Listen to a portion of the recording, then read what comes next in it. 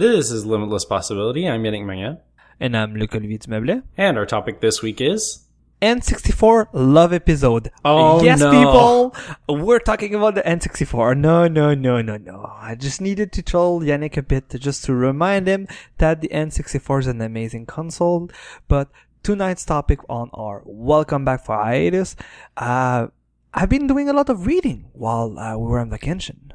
And this reading brought me to this topic, and tonight we'll be talking about iOS app architecture. Awesome.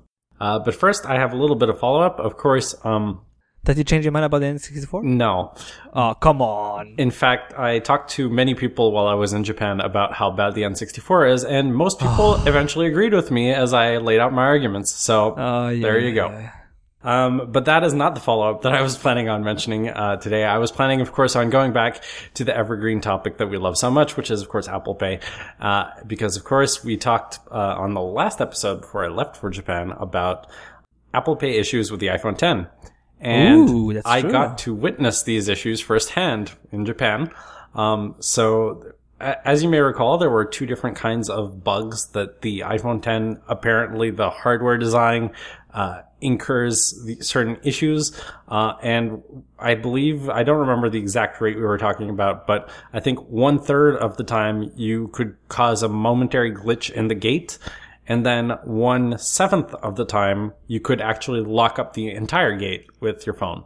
And I didn't notice any of the momentary glitches because, again, like these are incredibly minor bugs that they're hard to spot. But I did witness a lot of people jamming the gate. And by a lot of people, I mean 4 people over 3 weeks. So it's not that much, but it was still very noticeable every time I spotted them. And there are an absolute ton of iPhone Xs in the wild in Japan. So just some anecdotal data to give some insight into this issue. Apple has apparently still not done anything to resolve this problem. So hopefully this fall's iPhones are better with regards to Apple Pay in Japan. And it's quite surprising that it did not stop people to get iPhone Xs if you say that they were pretty popular in your time in Tokyo. There are a lot of people on Japanese Twitter that have been saying, I returned my iPhone because of this, because I rely on this every day, and having it lock up 1/7 of the time is really annoying and embarrassing because you're doing it in front of a ton of people in rush hour. Oh. So that is pretty much the follow-up I had. Also, if you follow us on Twitter, you may have seen the fantastic photo of me in front of the show, the Subaru Forester mascot, hanging out in Japan. I just wanted to say that because I had a great time in Japan, and I am... Whoa, so it ain't the Subaru mascot, it's the Subaru Forester mascot. Yes. Really? There are 2 Wow. Subaru Forester mascots. There's the chipmunk that I posted, and there is also a rabbit that was not there the day that I was there because presumably people in giant mascot uniforms get heat stroke sometimes. And the entire time I was in Japan, it was 33 to 37 degrees Celsius. Except for one day, which was 28 degrees. And it was very painful. And yeah, I'm really glad to be back at a more reasonable temperature. Reasonable temperature. We won't talk too much about the temperature, but it was not that reasonable still. I think you didn't skip too much of the heat wave. It just like followed you and then also stayed here. So, but it's glad to have you back, and let's jump into my topic. So like I said in the opening, during our time off, I was able to read a book. And you know what? It is surprising for me to say that because it has been a while since I was able to find time to read a book. I guess during my week off, going into a chalet in the middle of the woods with no internet does help for that. But let's not talk too much about that. So, one of the book that is directly related to this topic, it's Objective-C.io's app architecture book. And I wanted, I got lucky enough to get this book for quote unquote free because we bought it as a training material at work, and we've been having a lot of discussion because a lot of my colleagues started to read or enjoy the training material because you can buy the book, but you can also buy a bigger package that is the book, and they also have kind of a video series, a bit like what they do with their Swift Talks. So I decided to focus on the book first, and before I talk about iOS architecture, I would like to talk about what I like in the book. And I didn't dislike anything in the book. I think I'll start with the bad, because the bad is one small thing is, at the beginning of the book, they are making a good introduction about introducing all of the architectures that we'll look at tonight. And they also describe their methodology. So what they want to evaluate for each app architectures, what they've decided to skip as app architectures, why they're not considering this or that trade-off. And they're doing a really good job in the first 2 or 3 chapters of the book, describing all of this to the reader. But after the last chapter, that is really the last architecture that they've demonstrated, the book's ends. That there's no conclusion, there's nothing. It's just here's the last sub-chapter about the T framework, which we'll see in a bit, and then it just stops. So I was like, oh, that's nice, but I would kind of maybe like to have a conclusion to the book. Here's why, and then maybe saying oh, if you want those trade-offs, do maybe go around these architecture. If you want those to solve those trade-offs, maybe go use those app architecture. And that would be, to me, that my only complaint about the book, because the rest of it is quite interesting. One of the main things that makes it a good book for programmers is, especially, it's hard to describe app architectures, and that's something I think we'll see a lot when I start describing the architecture themselves, because they rely either with different technology that is not I would say Apple kosher, let's put it this way. A good example of that would be reactive programming. I think in this book they found the great example of an app that can be described in a book without it being too lengthy, but also it not being close enough to a real app. So the example they've decided to use is a recording app. So it's an audio recording app, and of course in the app you can navigate inside a folder hierarchy, and so you can have subfolders, and those folders have recordings. So in all of that, it does show you a good picture of a big enough app while still be small, concise, having navigation, having presentation, having observation between your model and the views, and being able to expose the typical architecture of an app without it being too complex.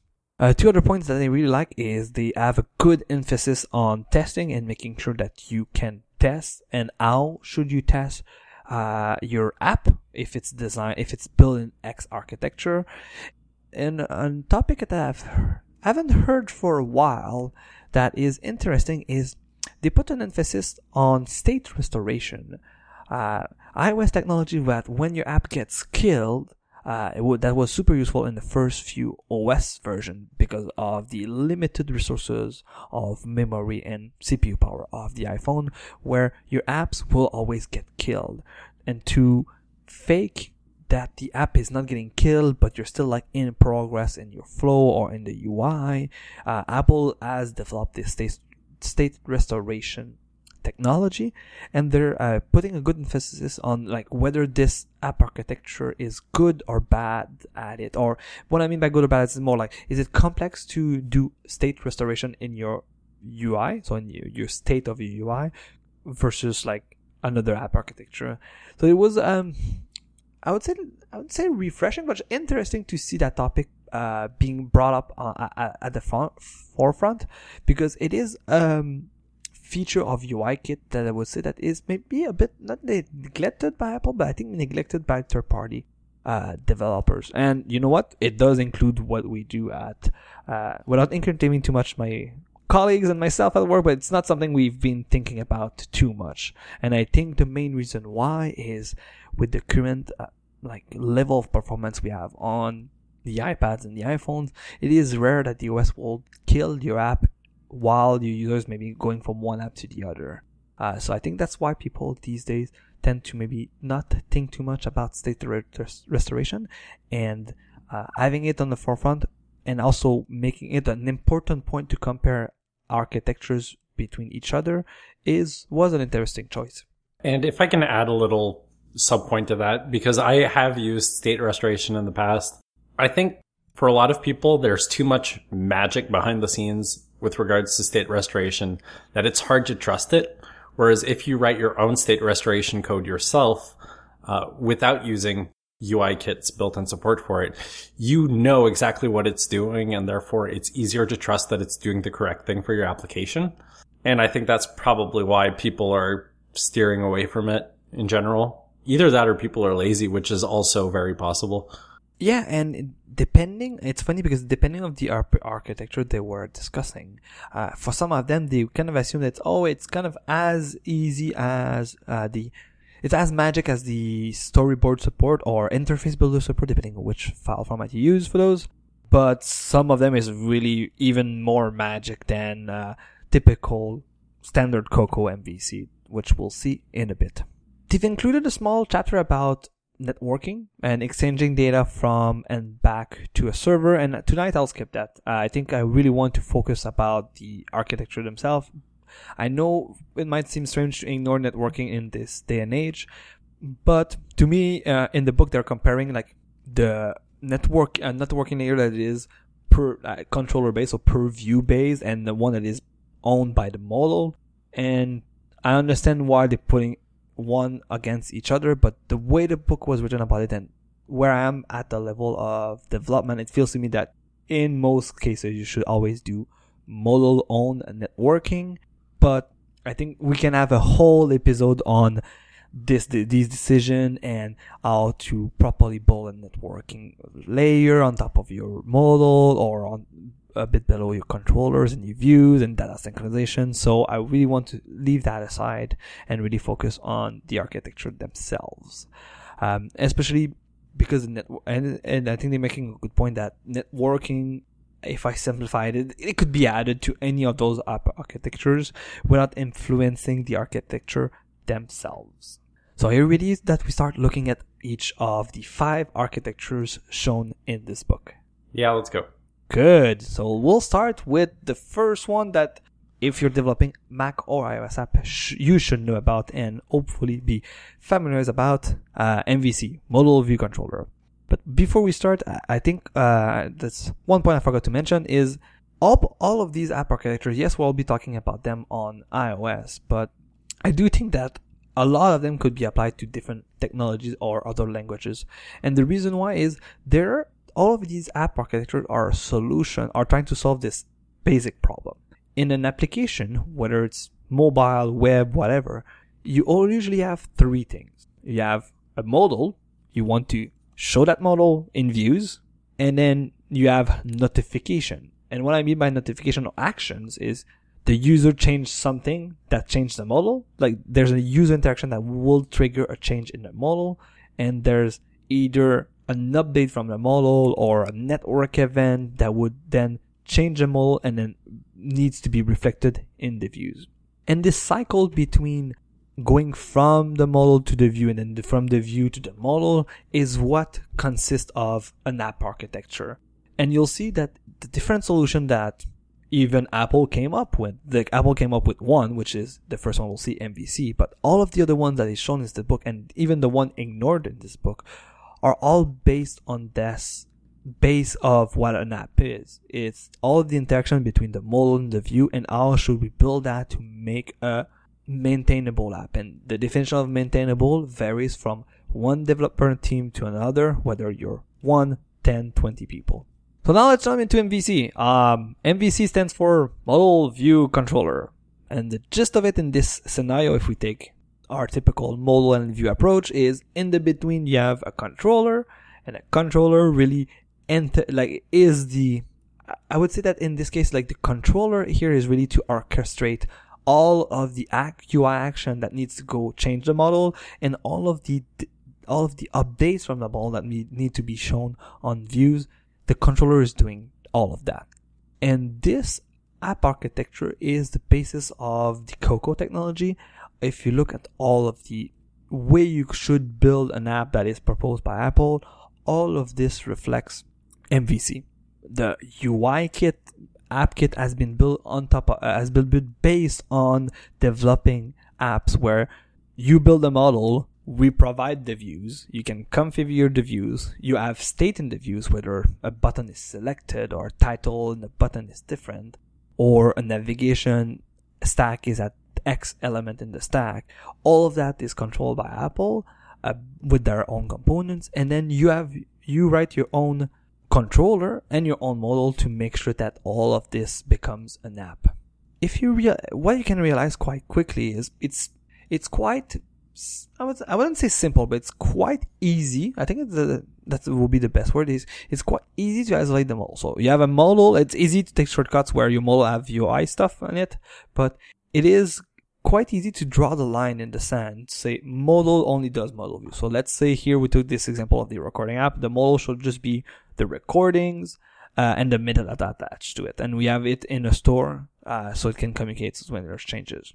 And then on the complete other side, we have the views, where all of the views are defined by the framework UIKit. So I know if we take the example where I want to show the progress of my playing a recording, so you use a label. All of the interaction to make sure that this label on my view, that is my play screen, make sure to stay updated. All of this needs to happen in the controller. So the controller needs to know where to get the model, which model should we get. Then every time we get that model, we need to update this label and apply a transformation, because maybe we store the time in, I don't know, a number, and we want it to be properly formatted. So all of these transformation, all of these interaction, all of this coordination happens in the controller. And one of the main issues we run when you use MVC is its other nickname by being called MVC is massive view controllers. Because the controller has so much to do, it needs so much to do, it's easy to put everything in that single class. I think I've seen example, and they're giving a lot of good example about open source project. But if I give an example that I've seen in the past, let's say you have a view that contains a table. So first step you need to do is I need to provide data to that table. I also need to provide configuration to say, like, once you receive the data, here's how you should take this data and have a cell and all of this configuration. So even just with that, we have a view that needs to tell the system how to create tables, and then it needs to know where to get this data. And it could become quite easy to have, like the name suggests, massive view controllers, where you have like 100 lines of code. That is a lot of dependencies between those two worlds, between the model and the view.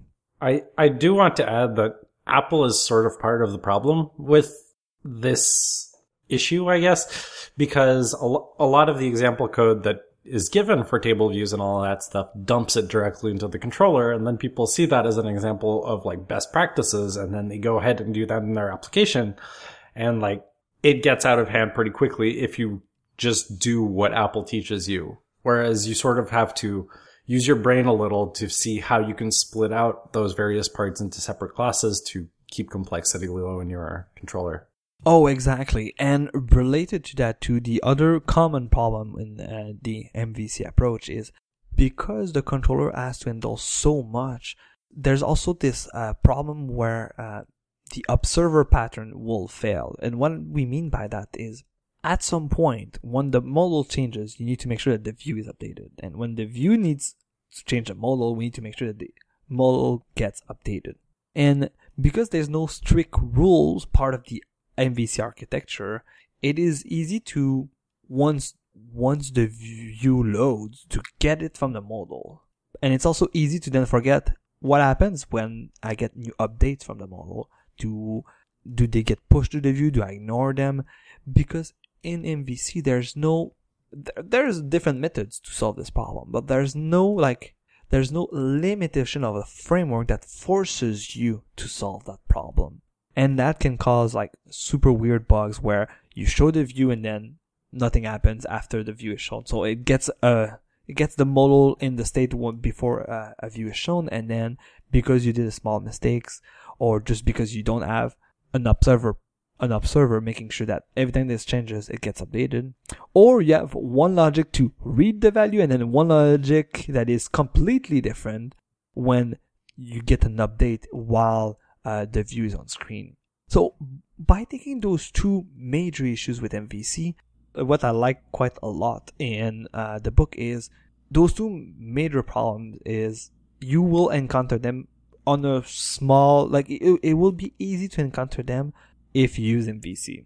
And it is sadly hard, it's sadly simple to fall into those patterns. Like Nick mentioned, especially with the massive view controllers, a lot of the examples given by Apple, because they're small examples just to show you how to use the APIs, in most cases, sometimes the app architecture is not really great. Even they are not a good example of a good MVC app. And the Objective-C.io book provides solutions to those problems. And what made me laugh so much is all of the proposed solutions are solutions that I'm familiar with, because throughout the years already, it's solution that other people suggested, and also it is solution when you talk to some Apple engineers, like, yes, to do the proper MVC app, you should do this. And we'll start with the first example. That is, I think we can have a good example from Apple's previous engineer. It was App Evangelist, if I recall correctly, Mr. Dave DeLong. And after he left Apple in the last year, he started to write a lot of documentation about what is a proper MVC app. And one of his first suggestions is also in the book, and it's also something we start to do even more at work, and sometimes even start to experiment with child view controllers in some of my small side projects, is exactly that, child view controllers. Because in the Coco technology, you can have view controllers that are just for specific portion of your whole screen, and have a somewhat, and sometimes it's not super convenient and super easy to understand, but you can imbrick those views inside each other and make sure that all of the system knows about them. You can define one small view controller that only affects one part of the UI. So I know my example is quite simple. If we take again the the player view of our recording app, we could have a small section of the view that is just for showing the progress, because we know that getting it from our model, data model is super. It's all of the not the playback, but the current status of the playback is in one object. So we define one view controller, and that controls one view inside of a bigger view that is for a label on the left saying like, oh, where we are in the playback time, and then what's the complete time, and we have a nice progress bar. And we could have a different view just below it that is controlled by somebody else, that is to play pause this. I know it sounds a bit overkill just for my small views, but imagine where you have like bigger views, you have lists, you have lots of text fields because it's maybe more of a form that you're trying to do, or you have buttons that do completely different interaction. By having all of this mandate in one class, that is the controller, that it should like get this model there and that model there, by simplifying this and using the UIKit advantage for you, you can end up with smaller view controllers that are A, easier to write and fix, and B, easier to test too, and even C, if they are isolated a lot, they could be even reused, because you can find the same patterns in your app where this view needs to be reused everywhere, and then you have one way for it to be controlled. Yeah, I want to add two things on this. First of all, like having sub view controllers was something that Tweety back in the day was very popular for doing. I believe Tweety 2 in particular on iOS. One of the ways that the complexity was kept pretty low on that project, because it did so much, and it was one of the most, quote, desktop class applications on iOS at the time, is that Loren Brichter was very careful about splitting every little chunk he could into its own little sub-view controller. The second thing is more of a question, because I've been out of the iOS development scene for quite a while now, so maybe things have changed. I mean, back in the day when we used to do this stuff, we didn't actually use subclasses of UI view controller. We just subclassed it as object and made our own like generic controllers instead. Nowadays, I know there is like view controller containment and all of that stuff has is the best practice to just go with that stuff and make it full-fledged UI view controllers, or do people just use generic objects instead? No, I would say they use that technology, and I think that's what we've been using. And all of the examples where they show how to simplify, like a spaghetti code MVC, what I like to call them, or even those massive view controllers, is really to use the Apple provided view controller containment. Because I know at first, I forgot if it were in iOS 4 or 5 that concept of view controller containment were introduced. But I think containment is 5 or 6. Yeah, and I think it was introduced in 5 and then broken up until 6. And now since 6 is around, it's good to be used.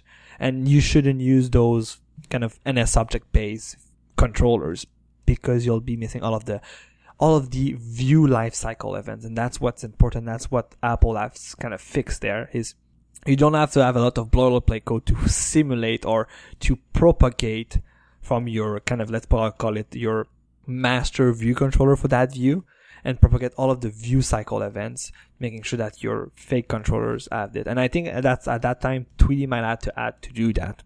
Yeah, that's quite possible. But now with Apple's framework, it does that for you automatically. Cool. The next point to solve some of the problem. A next solution to a next strategy to solve some of the problem about either massive view controllers or the patterns of failures is extracting objects. And what we mean by that is, like we described in one of the examples where we have massive view controllers, where we have a table and then we have a player at the bottom. To get data sent to a table, there's a lot of objects, and those objects can exist on their own. A good example of that and a good candidate of that is a data source. So a table view in iOS needs to have a data source, and usually, and like Nick mentioned, those data sources are always implemented in the view controller class. In a simplified way, the table needs to know where to get its data, but the controller shouldn't do that. It should say, like, I will tell you, like, I will configure yourself to go get this data from this object, and this object's job is really to get the data for you. So that's where the more you simplify with child controllers, and the more you extract to make sure that you have like one object that does one thing for the controller and the views it's trying to attach from the model, then you end up that the controller is only orchestrating between the model and then the view. And then there's places and there are other objects where they do that real job for you, and by being isolated in their own space, they focus on that one thing, and it makes it for hopefully easier to find bugs, because this class only does one thing and one thing only. And also for testing purposes, if a class does less, there's less to test, so it's easier to test you. And I would say that in my experience, extracting those objects, I have a formatter that is like, yes, my view controller says, go give me the format for, like, here's the string, give me the format, and then I assign it to the view. But I shouldn't know about the format. Somebody should do that for me, and also be tested to make sure that they do that correctly for the view controller that orchestrates those different events. And that we've been successful. We've moved away from some big view controllers that we've coded just for, sometimes for the sake of trying to deliver something faster. Like, we take shortcut by saying, oh yeah, we'll make it work there. And by centralizing some of that logic in different objects, we made sure that it could be reused in different part of the app and not just being specified in each controller, and also be better tested.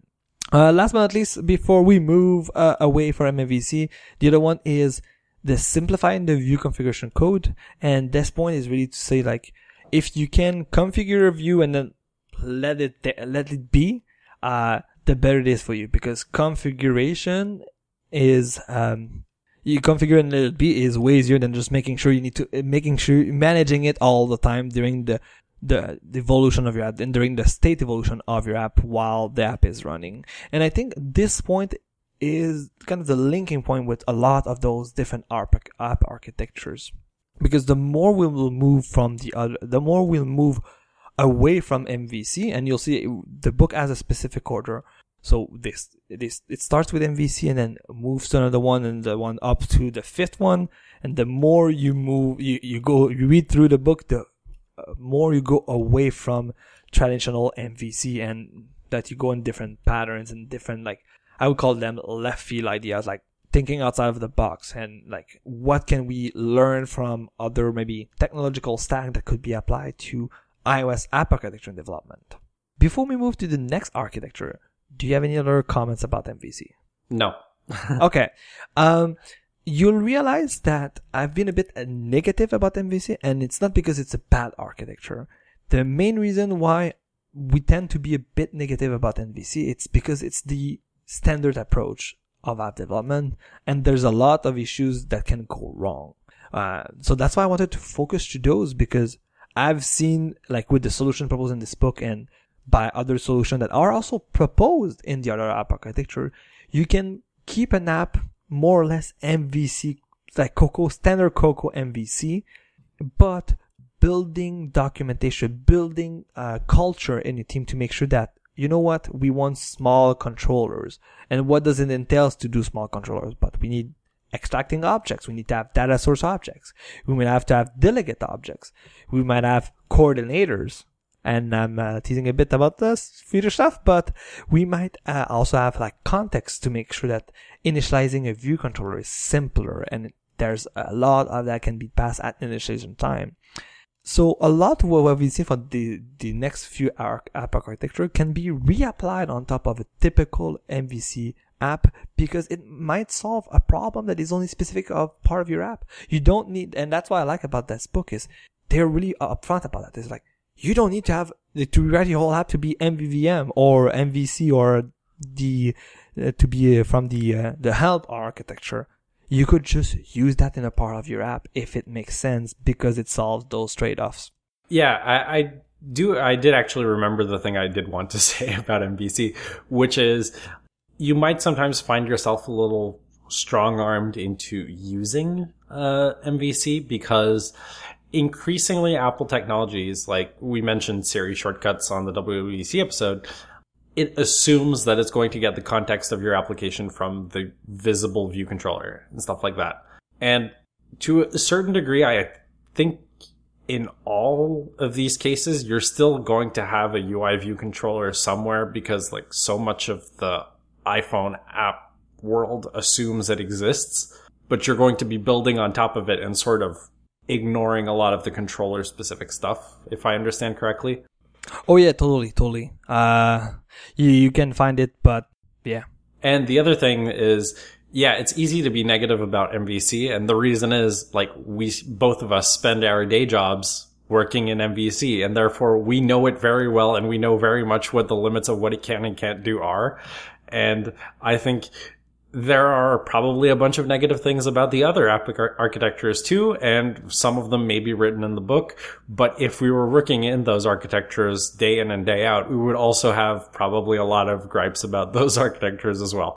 Oh, totally. And we'll see in some of the last few app architectures that sometimes, because they move away, so much away from the typical MVC that UIKit is based on, that you need to put some tweaks to it to make sure that, let's say that you want to know when the change of the views, the state of a view changes, that it gets communicated back, even if you want to have a pipeline for that. And I'm just spoiling a bit some of the topics, but you're right that we need to massage UIKit sometimes if we want to move away, when it maybe it's just simpler to say, you know what, I don't need to massage UIKit, but I'll make sure that I massage my coworkers, if you see what I mean. Like, I make sure that we have those standards.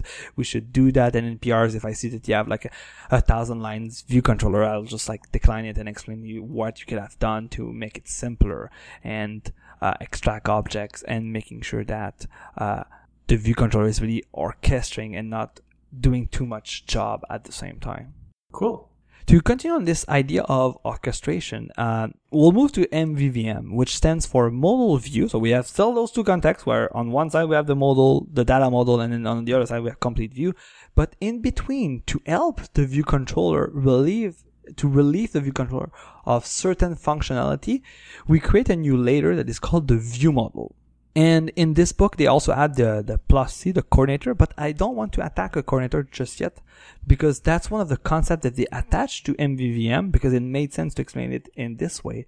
But personally, it's a concept we do use attached to MVC because coordinators by themselves, or you could have also read some documentations calling them flow controllers. They have usefulness independent of your app architectures. So if we take our example of the play status on the recording apps or in a podcast app or even in the app Piezo that I'm looking at right now, where we have a recording and we have time. Like I said, we might not store the time directly into a times or maybe on a time object, or maybe we are depending on the way we store it. But we might want the time to be formatted, we might want to have the time formatted. So the job of the view model is making sure that when the controller is asking for data, the only thing it should do is just put it in the label. There's no transformation. Transformation is already done. The view model knows where to get the data and then knows how to transform it and expose it publicly for somebody to consume it. This architecture relies a lot on bindings and especially on reactive programming because reactive programming can do those bindings quite easily for you. And what I like about this book, if we go back about the good points, is using concrete app examples made me learn more about different programming concepts like reactive programming compared to some of the demos you could download from the people or from the open source project of these concepts to help you understand those concepts. So there's not only a lot you can learn about the app architectures if you download their code snippets and code examples for the app itself because they have complete implementation of their recording app. It could also a good teaching tool of some of these different frameworks like RxSwift to learn about these. So why does MVVM relies heavily on observer-based programming like RxSwift or reactive programming? Because if you have the view model, it becomes easy to just use those semantics of those types of programming and just do attach. I would say that, now that I think of it, that MVVM might be an app architecture that would have been more associated to the Mac than iOS, because on the Mac we have Cocoa bindings that are, I would say, quote unquote easier to use than the KVO APIs we have on iOS, and it's really quote unquote because I've heard really bad news about it. But we have ways to attach the model to the view directly, and that's a lot what it's mainly what the reactive programming does. So it exposes observable and also pipelines of signals where the data transformation happens. And I don't want to go into too much detail because I'm still obviously learning about reactive programming. It's something I'm still, I would say, not uncomfortable, but not familiar enough that I couldn't explain. But what I liked about the book too is even the main example, they gave it to you in reactive programming. They give you a small summary of what reactive programming is, the observable, and then all of the signals, like nomenclature, and making you understand that the gist of it is you want to say, my view model exposes let's say we have a recording. So we have the model that is a recording, and then we have a view model maybe named currently playing recording. And the property on it wouldn't be like timestamp, creation date. It would be formatted date, like current formatted timestamp. Because what it exposed, or even more simpler, it would be like current play progress labeled text. Because it is really a clear interface. There's also a clear interface that you can better test to make sure that the transformation that goes from your model just before it is assigned to your view, it is well contained into one object. On top of that, they also give you examples of MVVM in the book, and that's what I love. They're like, you know what? MVVM is an app architecture that is well suited with reactive programming, and we do think as the author of those books and that authoring application and creating an architecture in MVVM is simpler when you use reactive programming, but since not everybody is familiar with it, we can show you without some specificity of, I think they were using, like I said, RxSwift. So we're just like, and then they also go down to the typical iOS KVO stuff, when they can give you how to create your view model so it can key viewable, and to make sure that you can have more, like I said, typical iOS solution, a typical Apple Cocoa solution without using a third-party library. So this addition of really giving you how we think MVVM should be built, it does include the caveat of reactive programming, where it solves making sure that you don't have observer pattern failures, because in most cases in reactive programming, when you bind a data to a view, the first time it gets bind, it will do the first. So it will at first do the first assignment, and then it will make sure that every time there's updates, it is always attached to the right place. And that's really nice because it solves one of the big other issues with MVC. But the main downsides of it is it creates a lot of complexity. It creates a burden. You want to learn, you're unfamiliar with it. You might be writing iOS apps for the last 10 years, but if you go look at a project that is this way, you have the learning curve is steeper when those projects include it, and there are ways to do it without those projects, but it might end up that the benefits are downplayed because the code become complex, just because those libraries have a lot of good functionalities. Attached to that topic of MVVM, there's the plus C that we're talking about, the plus coordinator. And the job of a coordinator is really to manage, and that's in our app at work we call it flow coordinator. Flow controllers is really to make it clear that what they control is not a view, is really the flow between the views. So they are really, a good example of that is you will have a coordinator that is coordinating your navigation. So you get the event that we should move from like view A to view B. In standard Cocoa MVC, view A needs to know that when you press the button move to next view, it should instantiate view B with its controller and everything, where a coordinator will take care of this. You isolate all of the coordination between the presentation of views and the transition in one place to make it simpler, not to pollute again the view controllers. They should just care about controlling the view in a way, not controlling or making sure that other views and other controllers are presented on screen. Did they mention anything about integrating with storyboards at all? Yes, because their typical MVC solution uses storyboards.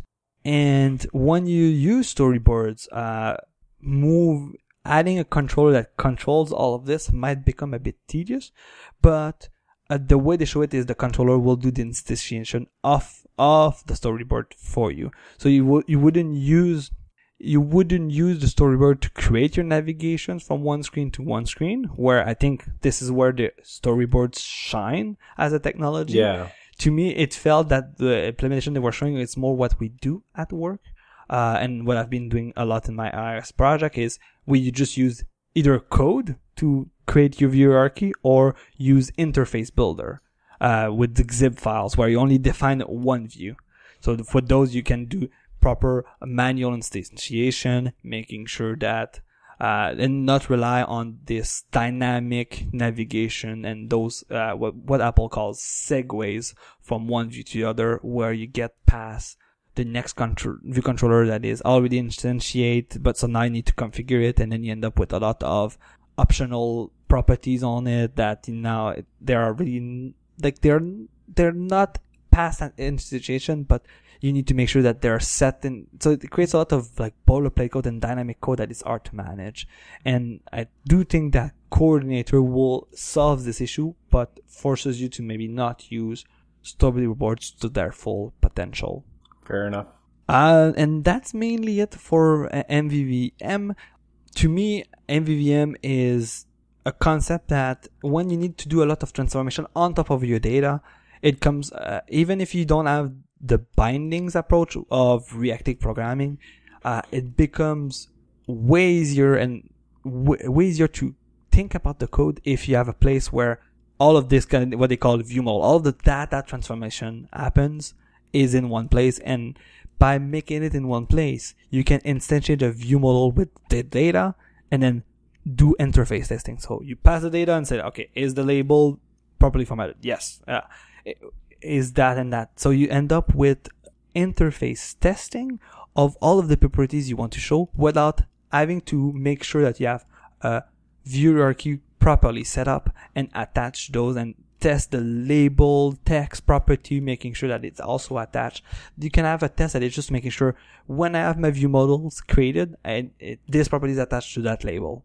But you don't need to care about what is the value in the label, because you've already tested that the output of your view model is correct. So it becomes more of a typical, I inputted this in the view model, it mashes it up, and then it gives me this output, which in general, those types of tests are easy and are easy to write, easy to think about, and also the simplest test that exists. I give you this input, you do that, you give me this output. I forgot if you had any experience with MVVM.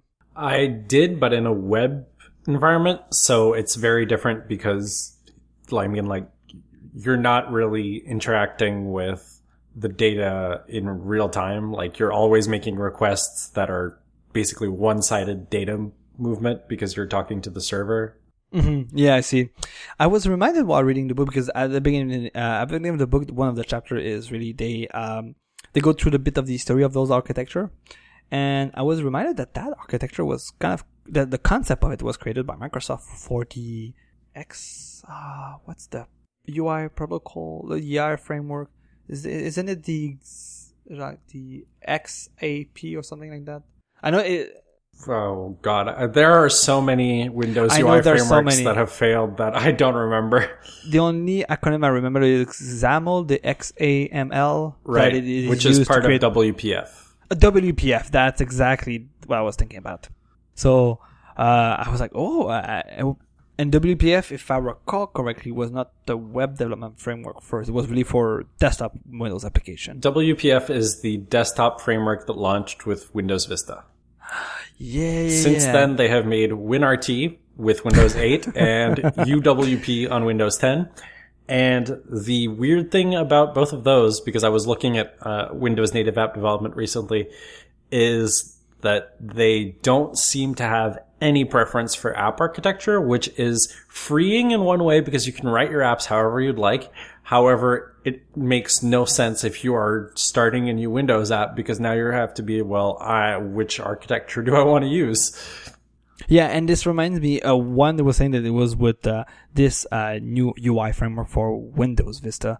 They were saying that the UI framework had bindings already in place. So you would have this XAML language to have a descriptive way to describe your UI, and by using this descriptive language, you can also already bind this label goes to that model property already, and that's why it came from. You could already bind it to your view model in a descriptive manner.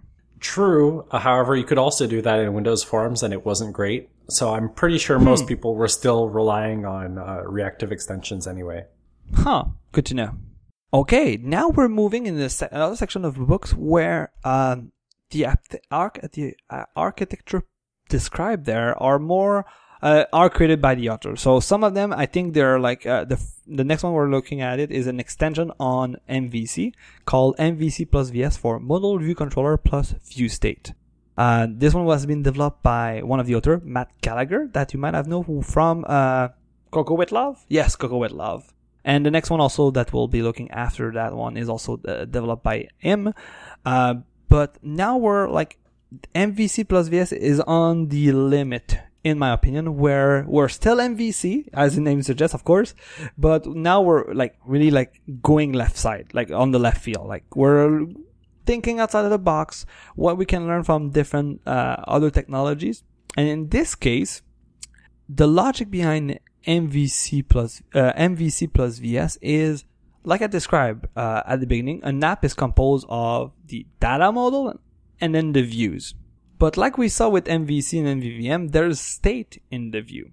Whether it's is the button enabled, disabled, pressed on, where am I in the navigation stack? And all of this state is with UIKit, it is stored in those views themselves. It is really stored at the views, on the view side and not in the model side. So what MVC plus VS do is it extends the layer that is called the model, but internally the model is separated in two categories. What I've been calling since the beginning of this episode the data model, so what you would accept for, in our case, the recordings, what they call in the book the document model, and then the view state model. So the main benefit of this is the viewed state becomes actionable like any data models. A simplistic way of saying is you could do the same like CRUD actions on the view state, the same way you can do that on data model. But the added benefit is you create an app that all of its action is unidirection. So what happens is you have user actions that goes through the controller, then modifies the model, whether it modifies the data model or the view state model, it modifies the model. And by this modification of the model, you then create new views, and then you get passed to the controller, and then you change the controller will change the view. So all of this is really, really, like, if you see it, it's really downfall. It really, if you were to have an action at the top and then goes down and then creates something new. Another added benefits of having the view state stored the same way you have a model is for testing purposes. There's a lot of stuff that becomes easy to do. So not for testing purposes, for start restoration purposes, since your view state, the way the UI is shown right now on screen, is not stored in that label, in that other view, where the complexity and also the magic when you use storyboards of state restoration is you need to go to each view and tell them what's your current state, what's your current state, what's your current state, what's your current state, and then save it on disk. And then when the app restarts, you reapply that state. When the state of each view is in a data store, you can just say save the data store on disk when the OS asks you, and then you can restore it the same way by saying restore the view state this way. Of course, using that data store for the view state, you need to build a tiny layer that is to really say, okay, transform the view state into the views directly.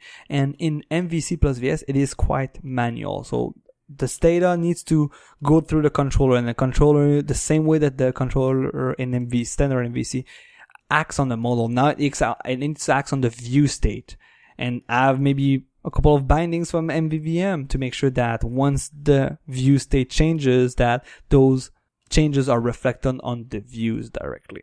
The benefits also for testing by having a view state as a model, there's two things. Is every time you want to debug a view, if there's a bug in a view, you really need to look at the way the data, the view state is stored and what's stored in it, because you can create, like, those views are really on disk all the time, figuratively.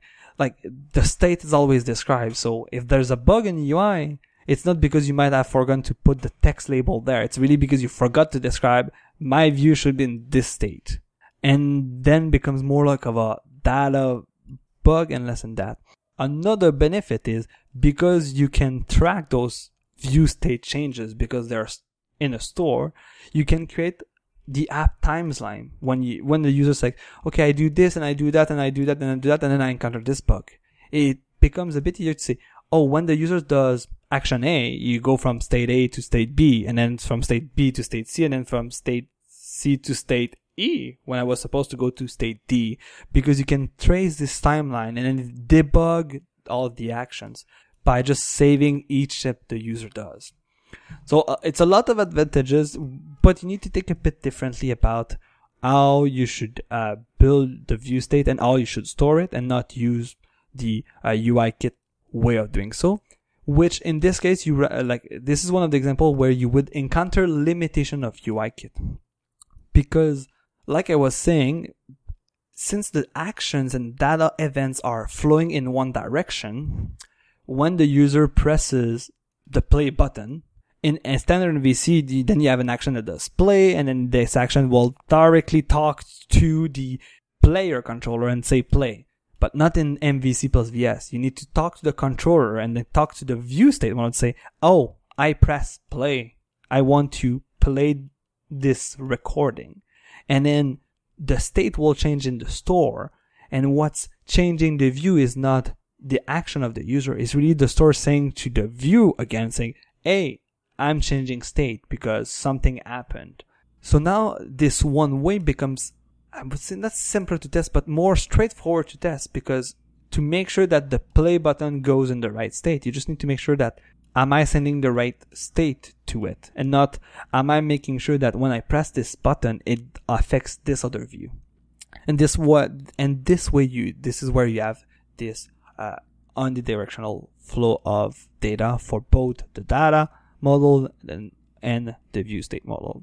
Like I said, while starting to talk about this app architecture, it is a different way of thinking about it, but the way it is, to me, it is one of the, in the three main ones, it's one of the one where it seems easy to attach just on MVC, just for maybe a specific portion of the app, because you could create just for a couple of view controllers, or just like a specific workflow you have, a small view state store, and do that for that portion. Maybe try to play with it and evolve and see if you can put more of your app in it.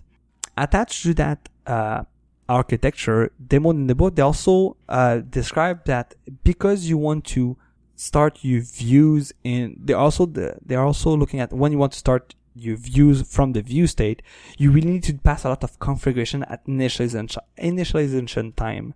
And that's where they also look at what they call context, to make sure that you provide all of the data to your view and view controllers. In the past, or in MVC, you might rely on Singleton, on stuff like that. And that's what they're talking about context to help you pass information in a unidirectional manner. If you think about it, if you store a global object, you might have two-way direction communication for it. But by making sure that everything is set at initialization time, you enforce this unidirection pattern. And that's mainly what they say for context. It's an object that contains more information for you at initialization time. And to me, that's also something that could be applied to standard MVC. Making sure that you have more information when your view controller is initialized, and not rely on global object, on somebody sharing this data. And you can have, they call it context in the book, but another name I've seen is the provider pattern, where you have different level of providers. So you might have a more general, app level provider that is providing you more formatters, a way to access the user defaults, general stuff. And then you have different level of providers the more you go specific in the app. So you might have the app level provider, and then, I'm logged in, so I have more access to shared data, and this provider can provide it to you in a safer manner, in a way where you don't rely on I need to go talk to the app delegate, and then creating this links between views or between part of your app that doesn't make sense. To me, this sounds like a bit of a hybrid of Redux, which we've talked about on a past episode, and Angular 2 providers, basically. I mean, they use the same word, which kind of makes sense. The part where I cringe a bit is when you're talking about persisting the view state. I think that is a bad idea because, go ahead. I just want to make it clear that the two parts where they really talk about persisting is really because of state restoration and maybe because of debugging purposes. So they don't suggest that to do that throughout the life of your app, so when it runs, but it is useful for those two things. But it might mean, like I was explaining, that's why I want to clarify it, is you might mean that, but since my user might have bugs, I want to debug all their bugs, so I store it all the time, right? That part is, that is the kind of, I do agree with you that it's a bit of the cringe, maybe the danger zone about having a store of the view state, because you might make those decisions that are not ideal.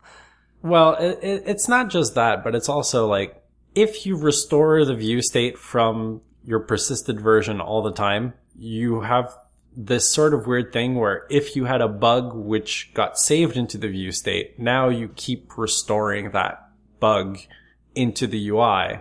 Whereas if you're keeping, like, if what you're keeping on file for state restoration is, I am looking at this recipe ID and the scroll position is this far, versus I'm going to store a lot more information of what the exact state of this view is, there's a lot more potential for bugs in your restoration code. And let's say if you're storing it in a database or whatever, like you have weird migrations and then the data is mismatched and then your restoration code crashes.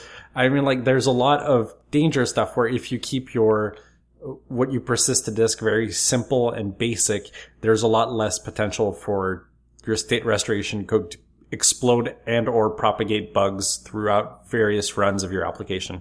Oh, I like that mention of like what you just described in a way is you need to think about two models, not one. And thinking about one model to save is already complex enough. And that's, I think to me, you're right. It's one of the maybe downsides if you were to store it, but the way it is being described in most cases, it is really always in memory, except when you do state restoration. And that's where it may cause issue.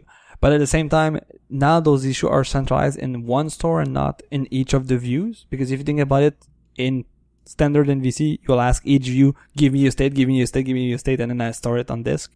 So by being centralized, it might affect more views. It might affect more views that shouldn't be affected because the view state is centralized. In the inverse, the bug might just be replicated for each view if it were just in standard MVC. And all of these views might have the same bug where they are storing invalid state and then they try to get restored and it doesn't work. In their examples, do they use one view state for the entire app or do they use it per controller? Yes, so they have different view state per controller or per context. So they have like the navigation state, they might have the player state, the recordings view don't have any, they didn't want to save that state because like you're recording the file, but if the app crashes, like it crashes, you might have a corrupted recording, so you might have to restart. But they all go back together in the same store. So the store is shared between all of the view controllers, but each view controllers have their own state stored in it. Okay, I'm trying to see like how this relates to Redux in my head, and I'm like, and you know what? And I think, and that's why I'll be combining the two next one. There's two reasons. Because those two ones feels to me that they are the most left field. So even after reading the book and rereading some of those chapters, I still have, that's why now I'm at the step, and that's the sad part of being busy, is I didn't have the time to look at the code, except the code included in the book for those chapters. But my next step to get my head wrapped around those ideas is to like just look at the code examples and even look at the videos, because small tangent on the videos is they're looking at the app architectures again, like in the book, but they're also doing live demos of adding new functionalities in each of these app architectures. And I think what they're doing is they want to do kind of a like Apple Music style or Overcast style, where they have a mini player that then if you tap on it, it opens the big player in full screen. So they have kind of two view controllers that share some document state or even view states that need to be shared. So there's different ways to do the same, to solve this exact issue in all of this architecture. And yeah, and mainly, like I said, so the Elm architecture and the MAVB, so modal adapters, view binders, to me, they kind of sound more or less the same, just on different levels. So MAVB was also developed by Matt Gallagher, and it is really, you have the view, you have the model, and in between you have an adapter, so the modal adapter that adapts the model, and then you have view binders. So first of all, this app architecture starts with the need to have a framework where you can describe declaratively your view hierarchy. So you create your view hierarchy using a declarative language. In this book, they're using the CWL view framework. I never heard of it, but when Me looking neither. at the example, I was like, this syntax sounds familiar. Maybe it's because I've seen it in another declarative language, but more or less to say is when you create, it also has kind of view state that is somewhat stored, and it uses a lot of the reactive programming like MVVM to bind the data that you pass to the declarative language that then gets bind to the views. But more or less what I'm right now grasping for this one is you create the views in a declarative language. So you don't use UIKit directly. The framework will do that for you.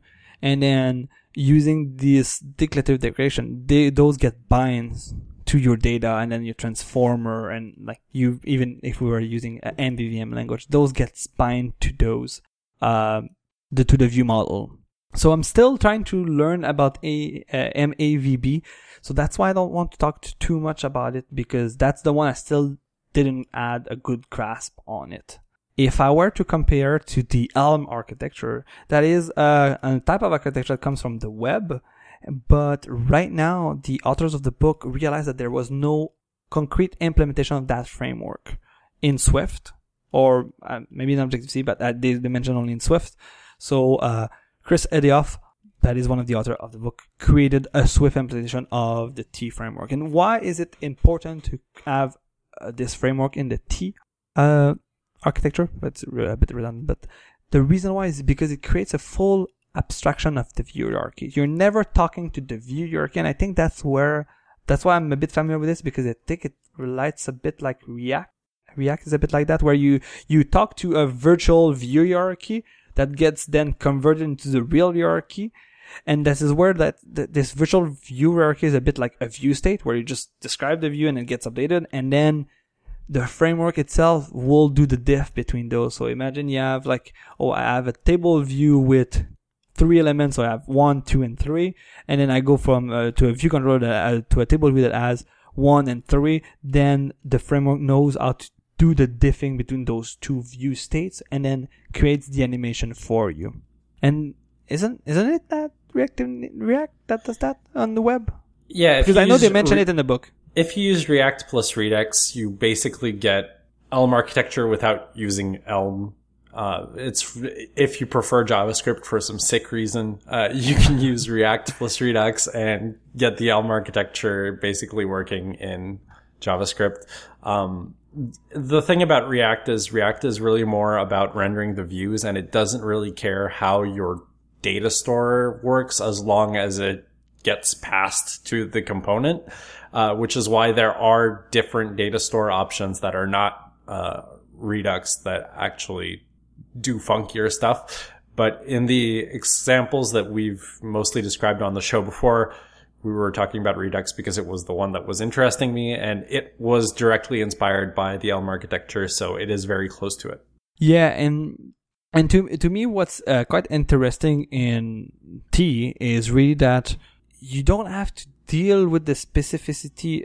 That's the weird part still. It's like you don't have to deal with the specificity of UIKit, because the abstraction on it is really like, what do you do on a table view? You delete stuff, you select stuff.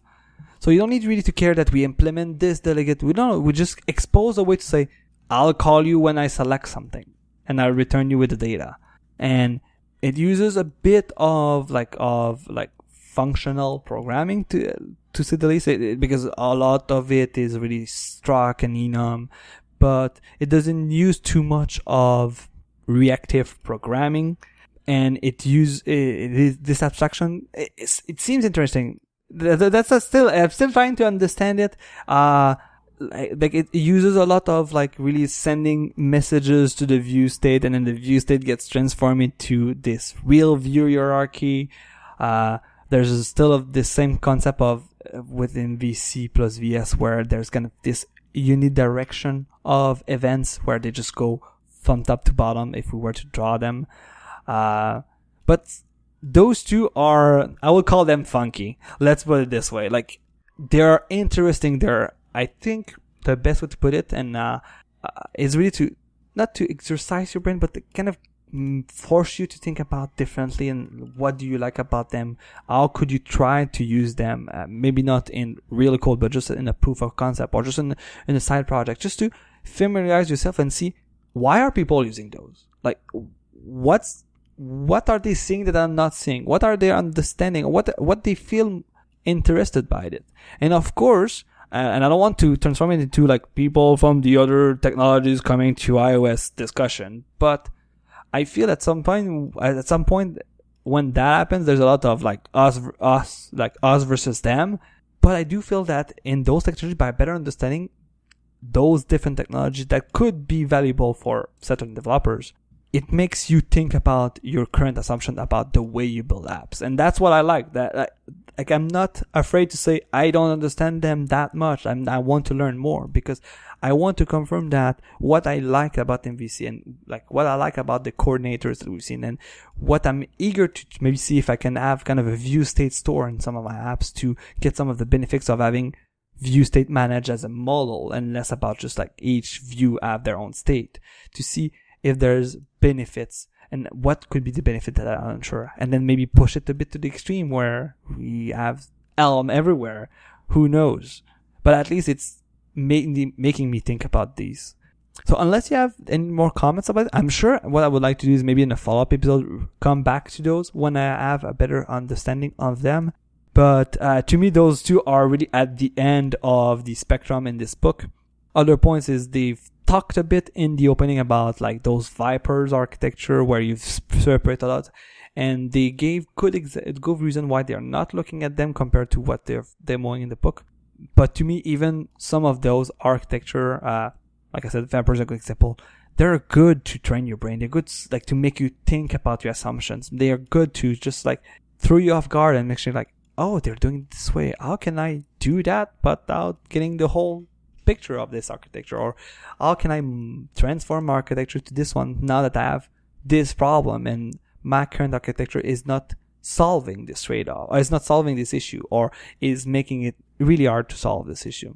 So first I have to offer a correction, because you said that Elm doesn't use a lot of reactive programming, and that is technically very incorrect. So it doesn't use like their implementation. I haven't seen it, so I can't judge what they do specifically. However, if you judge Elm as it was designed, it is basically the purest implementation of functional reactive programming you could make. The language, the Elm language, which exists alongside the architecture, is a really interesting study in trying to design a language for a specific user base, because the idea behind the language is we want to create a better language for the people who are just writing jQuery day to day. And a lot of those people are not necessarily programmers. They're more front-end designer-y type people.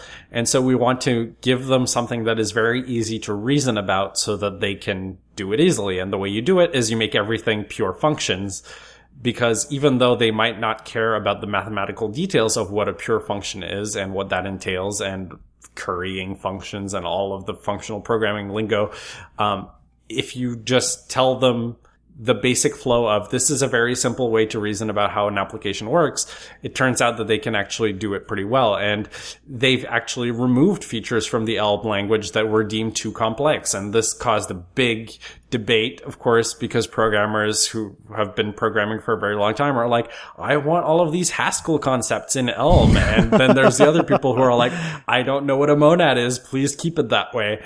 And, I don't want to take a position on that debate and all that stuff, but it's a very interesting study in how you can design a language for a specific user base, which I find very interesting. Yeah, and I'm currently looking at.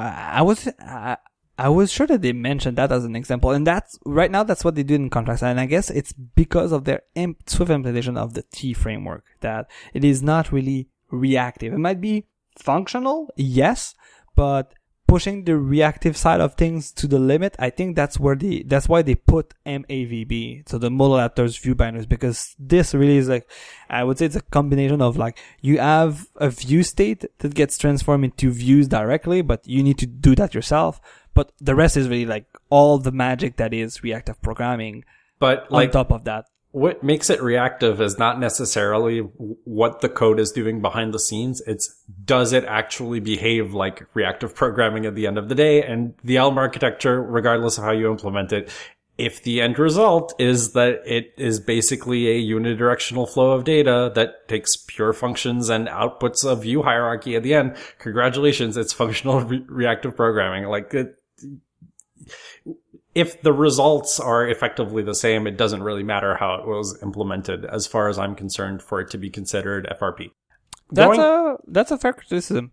Yeah. Going more on the us versus them angle with regards to these creative new app architectures, I think one of the things that comes out of these frameworks that pop up every once in a while, like React Native and all of this stuff, which is like creative new ways of making new applications, is that often what polarizes the discussion is that they're also bundled with a means of making apps in JavaScript or apps that are cross-platform. And generally the Mac and iOS developer community hates those things. Whereas the interesting part of all of these projects is never, congratulations, you can make cross-platform apps. It's, what is the actual app architecture behind this? And is there anything that we can learn as a community from those projects? And that's why, like, React Native, not particularly interested in writing apps in JavaScript, but the actual implementation of it and how do you build an application with React Native is very interesting from a purely like theoretical point of view. And how can we implement this or integrate some of these concepts into how we build applications day to day? And that's why I try to always be on the bleeding edge of these kinds of technologies like Elm and all of that stuff, because I think it's good for us to be thinking about how we can improve the app architectures for maintainability and for the businesses we work for, because eventually someone will have to maintain this code and it might not be us, and we could save them a lot of time if it's actually built correctly. Oh, totally. And to me, like, I was thinking about what we were saying is like, especially if you look at the Elm architecture, where you create a full abstraction on top of your UI framework. Like, it does make sense that if you're already doing that, why can you just swap the UI framework behind the extraction? And that's why it makes sense to say, if I create a layer on top of what is the current UI framework, what happens if I change it? Then I just need to re-implement the driver that like converts it from iOS to Android, right? That converts your abstraction to Android to abstraction to, and then that's where it fused those two types of architecture, the different way of thinking about app architecture, and then it solved that problem because you're creating more layers that might be less useful when you only have one iOS app, but when you have a cross-platform problem to solve, creating those layers might isolate you from all the specificities of those OSs. So that's why I was super happy that they were leaving that aside. And maybe you realize that, yes, if I'm not doing cross-platform, I don't really care about the Elm architecture, because why do I need this full abstraction of the UI?